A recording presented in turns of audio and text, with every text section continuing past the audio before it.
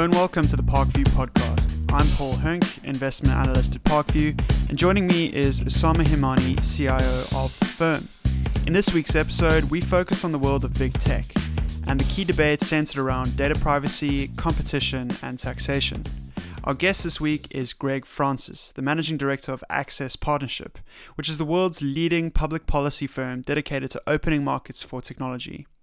Greg supports some of the world's largest governments and companies in executing strategies related to public affairs. We're very excited to hear Greg's thoughts on the current state of big tech, how and if regulation should be implemented in the sector, and the implications for regulation on markets and socio-political issues.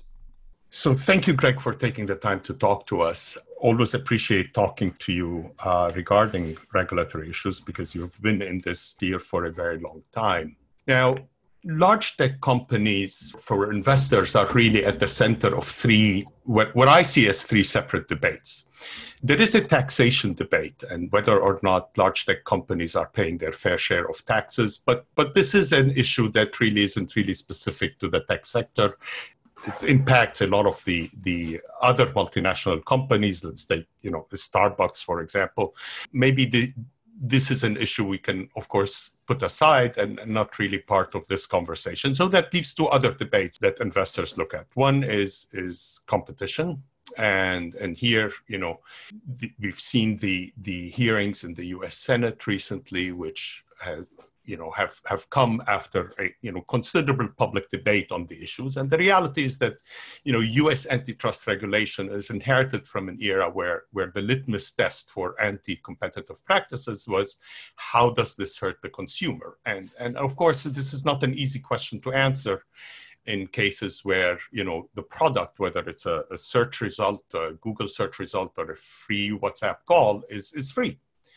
And then there is the third debate, which is data privacy and people's control of their own data. And this is something that of course, became intertwined with a lot of the political debates. Now, focusing on these two issues, would you agree that these are the three separable issues that the way we're looking at them, or do you approach the area differently? Well, they're certainly necessary, but not sufficient. Let me begin by saying thank you for the invitation to opine on these matters. At Access Partnership, we did a breakdown of regulatory and legal issues that across the tech sector, and identified maybe 17 separate think tanks and treaty organizations that had analyzed the issues that broadly fall into five buckets. And I'm telling you this because I do think that taxation is one of them. So that if you take the 17 different bodies of work and boil them down, they roughly fall into human rights and expression online, privacy and protection of personal data, digital security, trade and tax, and then lastly, the exercise of law enforcement powers and regulatory oversight. So you're, I think, right to lump them all together to a point, because in part, there's an element of there's a reaction to each of these issues when we talk about the tech sector and we talk about the trust gap that it suffers and the techlash, as people like to call it now, that flows from that. So, Greg, stepping back slightly, it's been argued that the initial phase of growth in the tech industry has been made possible by limited amounts of regulation in the past, and that growth in the space has been more rapid than in other industries, sort of comparably. Do you think this is fair to say? And where would you place the maturity of the current debates around tech at the moment? It's true to a point. I think a lot of industries grow up quickly and take root broadly because they are less regulated than older industries. So sure, that was true of the tech sector. I think what's particularly challenging for the sector now is weaning itself off of that environment where received wisdom for so many years, especially in the internet space, and to This is less, what I'm about to say is less true of infrastructure, because as we know, telecommunications and ICT, as it's called, is much more regulated. It's a much more mature part of the tech sector. But at least the internet economy, and you may talk about e-commerce and online platforms and so on in that context, has been unregulated. And the received wisdom, principally emanating from the United States, was that was the best way to make sure that the benefits of this extremely effective tool of economic growth could take root everywhere as fast as possible. So it was marketed almost as an economic good or gift to those who were planning to participate in the internet economy on an unregulated basis. So that's sort of where the industry began, or that part of the tech industry began. And it's difficult for any company to face a different reality when they're used to one environment. They're used to returns on investment that are exceptionally high. Even today, with the amount of regulation self-imposed or imposed by governments, even today, that they're seeing rates of growth that you'll be more aware of than I, but it's always double digit. And that's true even in global crises, such as the one that we're living through currently. So I think I've lost the thread of your question, but the punchline is yes, that is how the tech sector has been as successful as it is. And yes, that is the essential question that they face. It's how they're going to continue in the world when they know, principally because governments are telling them, and they themselves are asking for increased regulation. How do you balance that regulation with your past to make sure that your growth doesn't suffer overmuch and that your innovation doesn't suffer at all?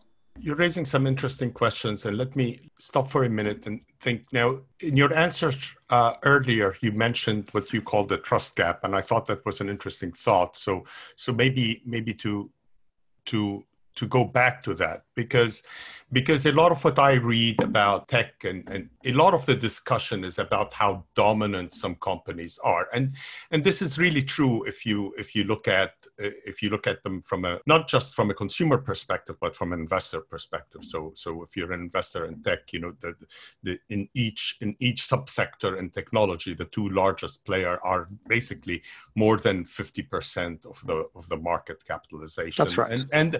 And if you are a consumer, we feel as though there aren't too many choices. But then looking at it from a competitiveness perspective, it's not clear really that this is truly stifling competition, because we've seen these phenomena happen in the past. I mean, if you go back 100 years when Kodak dominated personal photography, 90% of all photos taken worldwide were basically on Kodak film. It dominated in the same way Instagram dominates today, but then where's Kodak now? And even in the internet age, Google came about by displacing Yahoo. MySpace has gone nowhere. At one point, at least in the handset space, Nokia was big. Now Nokia is doing something else. So it's not clear to me that the large players today in certain sectors will remain in the future, given the current competitive landscape. So maybe the competition regulation is not the right one, but more in terms of what you described as the trust gap. Is that really the issue? And how would you address the trust gap? Well, I'll take the first bit first, which is the competition. I suspect generally you're right. I think it can feel as a consumer that there's little choice. That's not precisely true if you just think of the number of over-the-top services that are available to you, or the number of platforms that are available to you to conduct an interview like this. They're not all owned by one company, but we do hear, I think, with some sincerity from CEOs of some of those NASDAQ-listed companies you referred to, they're so highly capitalized that it is a knife fight in the market, in every market, worldwide, everywhere. So from the perspective of those tech companies that understand all too well the ebb and flow of success and growth in their own sector, and I think historically among large companies, that notion of near monopoly power is a little bit more remote to them, a little bit more obscure.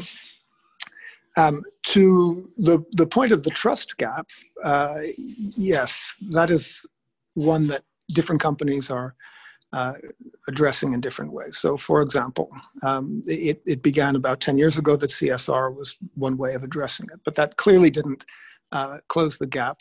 To the point about how companies address trust, they are trying a number of different approaches. We can get into what those approaches are if it's of interest, but I think at a macro level, what's important is that they have recognized that their access to markets and the popularity or uptake of the services that they provide will ebb and flow with the extent to which companies trust the extent to which consumers trust the companies that provide them. So, why does Microsoft make such a big stink about refusing to turn over certain data to the United States government? Why does Apple make such a big show of not turning over whatever backdoor access they may or may not have built into their handsets when the FBI is looking at ways of managing or identifying terrorist activity, as they did in California with that couple some years ago? They do that expressly because they want to demonstrate to the wider world.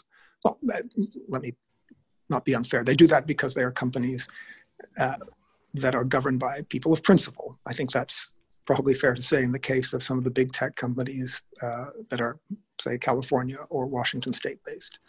I don't speak for all tech companies. I don't speak for them, for even the American ones. But there are some that have acted on principle in the past, and we can presume that they're still guided by that. But it has the very beneficial effect on the market of announcing just how trustworthy they are in respect of personal data. Now, how trustworthy are they in respect of adjudicating matters of information, sharing information with other trusted parties or parties that they trust, protecting children online and so on? These are other questions that they perhaps don't do so or don't answer so immediately or obviously. But it is precisely the reason why these big companies are in a bit of a bind, because on the one hand, governments are saying you must be regulated. But governments don't really know precisely how to impose that regulation. And to some extent, it drifts back into a conversation about antitrust and competition, not what the companies want. That's not the kind of regulation they're looking for. And the companies themselves are calling for regulation, not antitrust regulation. They feel it's competitive enough of an environment, but rather regulation that shares what it is the electorate or the citizens, if they don't come from parliamentary democracies, will tolerate in terms of data protection, information sharing, child online protection, and so on. They're saying, in a way, let us hear from you, the markets, what kind of regulation you think we need to be imposed on us, and we'll impose that regulation on ourselves. Two reasons for this. One, you always want to, you probably give yourself a better deal than a government will, but then your trust will falter. But if you wait for a government to do it, your trust will, the stock in your trust will drop to zero or through the floor, and government still won't take action. So you'll still be in the same bind. If nobody's going to solve the problem for you, you solve it yourself. And we've seen that, in a number of cases over the years with, the European Court of Justice at the time, or other national governments effectively telling some of the big internet platforms, you must regulate yourselves in different ways. You must deal with notice and takedown by creating your own board and so on to adjudicate what should remain on your search engine, or what your search engine throws up on the first page, what shouldn't, how people invigilate the right to be forgotten, and so on. All of that to say that yes, trust is the big problem, but it's kind of stuck. The solution is stuck between companies who are asking for regulation and governments who aren't coughing up or announcing what kind of regulation they believe is necessary in order to instill trust in these services.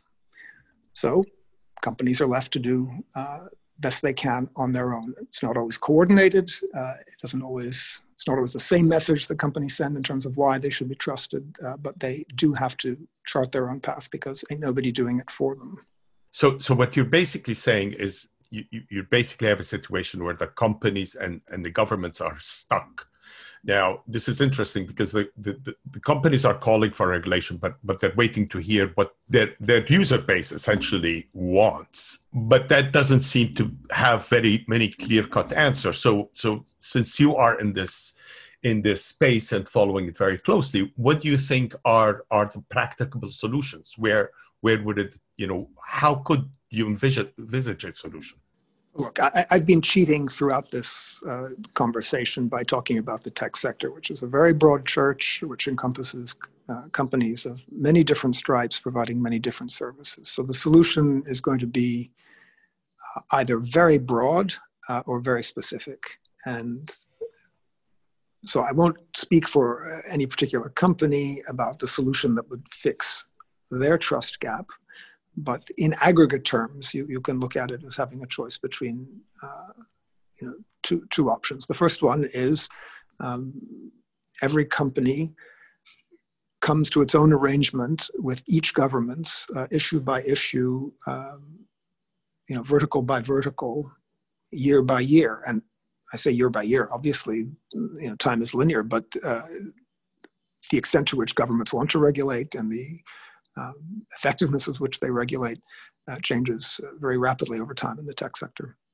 So times, you're not just regulated once and then you go away. You end up inventing something else that needs to be regulated or managed.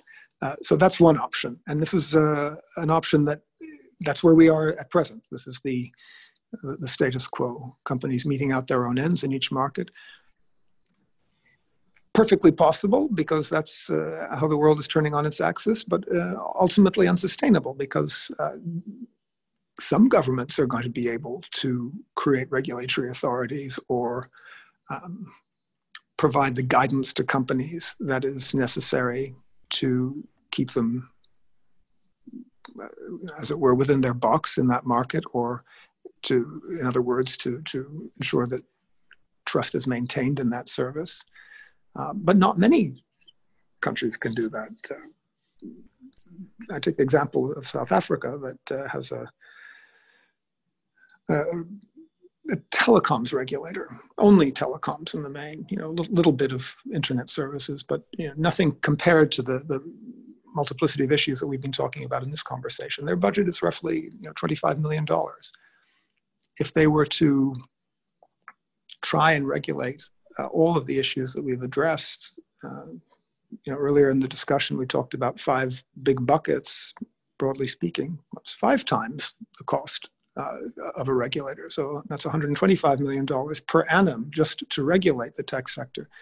That's what the cost of the UK's telecom regulator, or the budget of the UK's telecom regulator on an annual basis, 125 million. How many countries can afford that? Not a lot. It's certainly not going to be the case for most middle-income countries or any countries that still find themselves farther behind in the development process. Ergo, that's not sustainable. Where does that lead us? Probably a more holistic solution. Probably, and this is certainly the direction that some BRIC countries have been trying to push the tech sector in for some time, and they have a leadership voice, and so they must be heeded to some extent. And that would be a multilateral solution, something akin to most favored nation status for individual companies. And it would be an instrument, probably a treaty that was opted into by different governments. They could have subscribed to various levels of technology, and the technology companies could sign up for to provide various levels of access in each of these markets. And the terms would be common to all and hopefully transparent and predictable, and enable tech to be developed in a way that was both future-proofed and would maintain trust over the long term, so that year to year risk to the trust gap would be eliminated also. Now, we're a long way from that. There's been a lot of movement in the direction of multilateral bridge building across that lacuna of trust, to get horribly mixed up in a metaphor. Some of them are well known to your listeners, I'm sure. You have the Budapest Convention that started out as a cybersecurity convention of less than 100 countries. There's the work of the OSCE, work of the OECD in respect of digital tax. There's work that the BRICS have done, the companies themselves, such as Microsoft, that have put forward the Digital Geneva Convention concept. The idea is out there. It's not unfamiliar to most people, but so far there has not been identified an entity that has the convening power or that will be given the backing by either governments or the industry to pull the parties together. But it seems to be, at least at the margin, the only other option. Probably there are third ways between the two roads I've just described, but that between the status quo and a worldwide holistic solution that lasts, it's difficult to see a middle ground. This is interesting because what you're basically saying is this what you call vertical by vertical type of regulation is, one would assume, pretty cumbersome and costly to administer for companies. So in a way, costly to administer for both companies and for countries. So in a way, something that is more coherent and broader would potentially be less of a burden on companies, I would think. Am I right in making that assumption? That's maybe one reaction to listening to. And the other, though, talking about multilateralism, I'm not familiar, with some of the initiatives you mentioned. What the BRICS, for example, might be pushing for in this area. But I am familiar with the at least we see a lot about the big philosophical difference between the United States and the European Union in approaching regulation, and I wonder to what extent these gaps can be differences can be bridged through some sort of multilateral framework, and maybe what we have now is simply where one region or one big country passes regulation that basically forces tech companies to adopt it worldwide, right? For example, GDPR, which has ramifications all around the world, even though it's not, it was introduced as EU regulations. Is that a fair way of characterizing it? There's nothing unfair about predictions in respect to the tech sector, right? We're all sort of making this up as we go. It's true that companies, to be very specific, a company like Facebook can afford to assemble an oversight board, that adjudicates or manages, helps guide it on matters of ethics and rights and human rights. This isn't something that many tech companies can afford or have at least not worked into their business case. But ultimately, if your question is,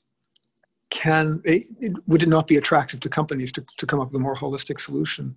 You would think it would be, for simple reasons that I think we've discussed, that it's more sustainable over the long term and provides the transparency and predictability that is necessary to enable continued investment and allow smaller players, by the way, competing companies to emerge and be funded and compete. But having said all that, I think we have to recognize human nature. Facebook and Google and some of their peers have taken already steps to establish these self-regulatory mechanisms. So, through the inaction of governments, that reflex that we described earlier, well, nature abhors a vacuum. The companies have stepped in to try and create their own regulation, or at least create the structures that will enable them, if not to regulate themselves, to make decisions that are not inconsistent with what they think will make people trust them. And so the question then becomes, will these enormous multinationals move from a model of self-regulation or self-guidance, let's call it that for the moment?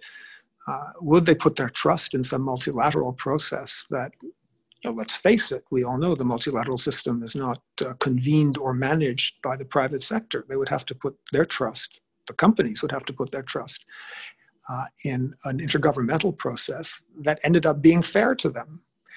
And here, even if they could find their way to that point, even if they could believe that it was possible, you know, and your investors know full well what the multilateral environment looks like if you're a dyed-in-the-wool US tech company. And let us admit, between us mice, that is largely what we're talking about.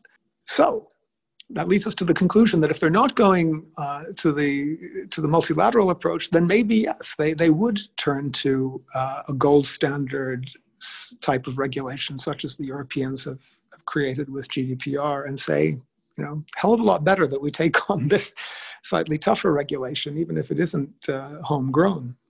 But we'll live up to GDPR, no problem.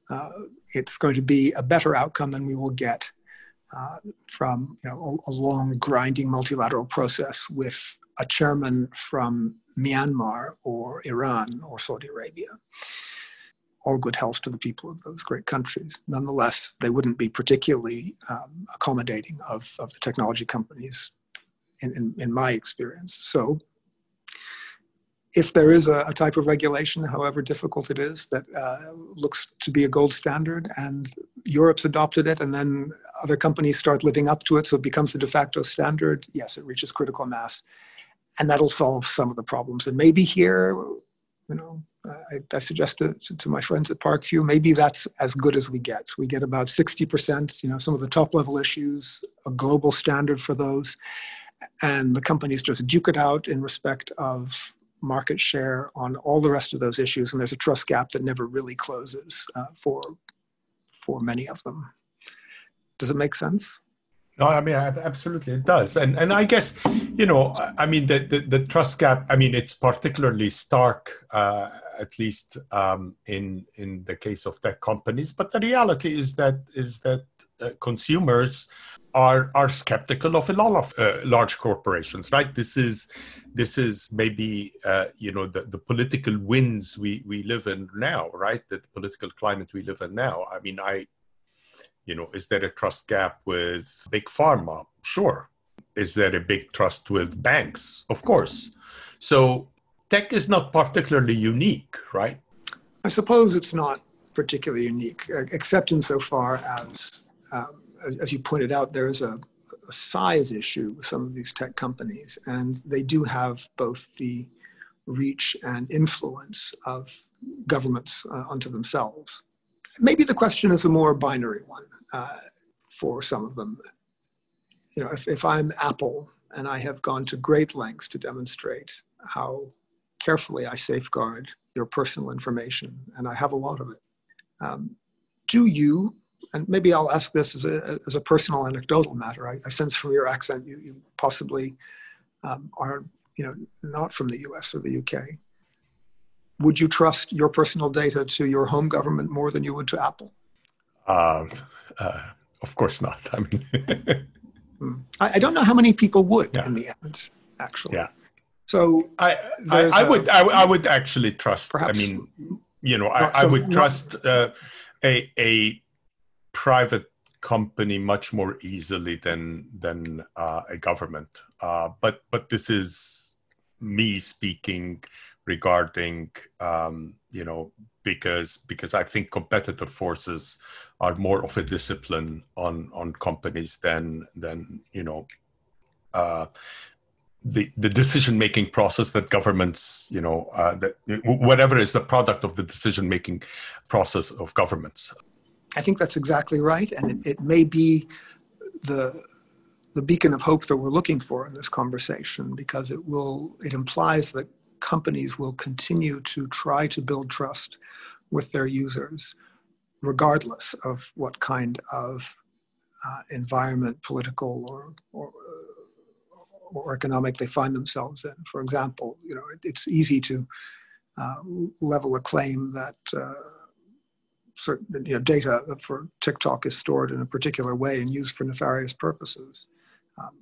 I will, as a board member of TikTok, I'm not, but if I were, I would do everything in my power to make sure the company demonstrated and continued to live by a structure that made that manifestly untrue.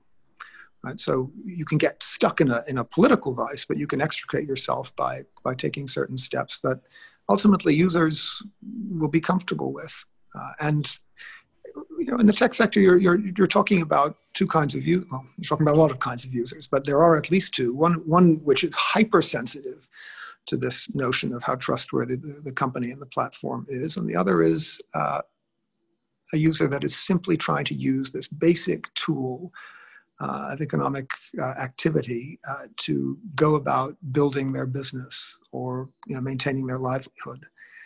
And so there is a chance that the big tech companies' efforts at instilling a sense of trust in their services will prevail in many markets simply by virtue of the fact that for the moment there are no indigenous competitors or alternatives, service providers, alternatives to the services that the big tech companies are providing. And as a consequence, the citizens will just suck it up and accept that there is perhaps not only just a lack of competition, but also just enough skepticism, if not enough trust and enough skepticism to keep the companies honest. Certainly more honest than they would,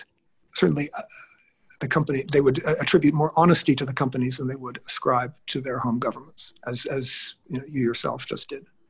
So, Greg, you touched on social media. I mean, TikTok you mentioned there, but one of the main sort of catalysts for public awareness with regards to tech regulation, really in the broader eye, has been the Trump and the Brexit votes and the role that social media played in those. It's kind of linked the idea of tech regulation to much more polarizing ideas around just general political themes. Is it realistic, in your opinion, to think that regulating big tech will actually amount to solving any of the socio-political issues that are connected to the internet and the internet age in general? Of course it can, and of course it does. But ultimately, in respect of the big strokes, for example, the emergence of a social media platform that would not amplify fake news or allow echo chambers in the same way that the incumbents have, that's going to have to grow up sui generis. And there are models for such, how shall I put it, disaggregated social groups on platforms. Nobody's built the platform yet, but it is possible to do. And if the pendulum swings in a direction such that users simply have a belly full of misinformation or disinformation, then it's entirely possible that the business case for an alternative social network model will emerge very quickly. The technology certainly is there, and it would seem as though the investment is there. So if nothing else, the regulation has to make sure that they don't do anything inconsistent with the possibility of challengers coming up in the market. But to your initial question, of course, regulation can help reinstill trust. It's in some ways down to the tech companies themselves not to resist too much, but to suggest it's almost as if you would do at a meeting, with somebody whom you virulently disagree with. You never say, look, you're off your tree. On the contrary, you say, that's an excellent idea in principle. To add to that, I would suggest, and then you present you sort of punt it slightly to the right and take the conversation in a direction that builds hopefully a little bit on their essential tenets, but is more suited to what a tech company is able to provide. Because I think a lot of regulation at the moment, at least that which is discussed in political fora, in parliaments and in the public space, is I want to say, I understand where it comes from, but the application of it or the meeting out of it would be challenging, if not impossible. Listening to you, Greg, I have two main takeaways, I think, from an investor perspective that in a way are comforting. One is, I think, what many investors fear that change in elections in one big country or another might bring about a change that will call for breakup of big tech and all of these things that we sometimes hear about is probably far-fetched and unrealistic because the issues are really quite complex and breaking up big tech is not a practicable objective in itself, and the other is that the all of this, what we're talking about in terms of regulation, is not necessarily negative for the bottom line. The taxation issue we touched upon at first, could be negative for the bottom line, but the taxation issue is a broad corporate taxation issue that has its own complexities. But am I right in assuming that my main takeaways is that this isn't all necessarily negative? And that's the thing to be remembered when you're investing in the tech sector, and you're also hearing across the board, on social media, at your dinner, on your commute with your friends, and in your government, you're hearing nothing louder than the need for regulation of the tech sector. So I'm an investor, but I know that my investment is going to be regulated into the ground, or at least I'm hearing that it ought to be. That's absolutely right. That it doesn't necessarily mean that it's bad for the company. Ultimately, the takeaway here is indeed that is all working towards closing the trust gap or improving consumer trust in the service or the hardware, the technology that the company is selling to consumers or to businesses. And that cannot be a bad thing. So, at a philosophical level, yes. At a practical level, it's a matter of degree. And, so far, I have to say, to the extent that anybody has really taken the conversation to any level of detail, take the example of tax, a 4% tax on in-country e-commerce sales. This is not crippling by any means. It absolutely will affect the bottom line, but if that's what it takes to make, I don't want to name names, but a company, a national stakeholder, or somebody who pays into the national treasury and therefore is contributing to the public good, it's a small price to pay, it seems to me.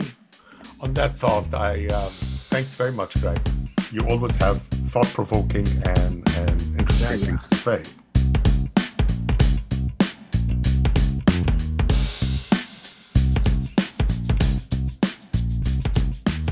This podcast is for informational purposes only and should not be relied upon as the basis for investment decisions. Clients of Parkview may maintain positions in the securities discussed in this podcast.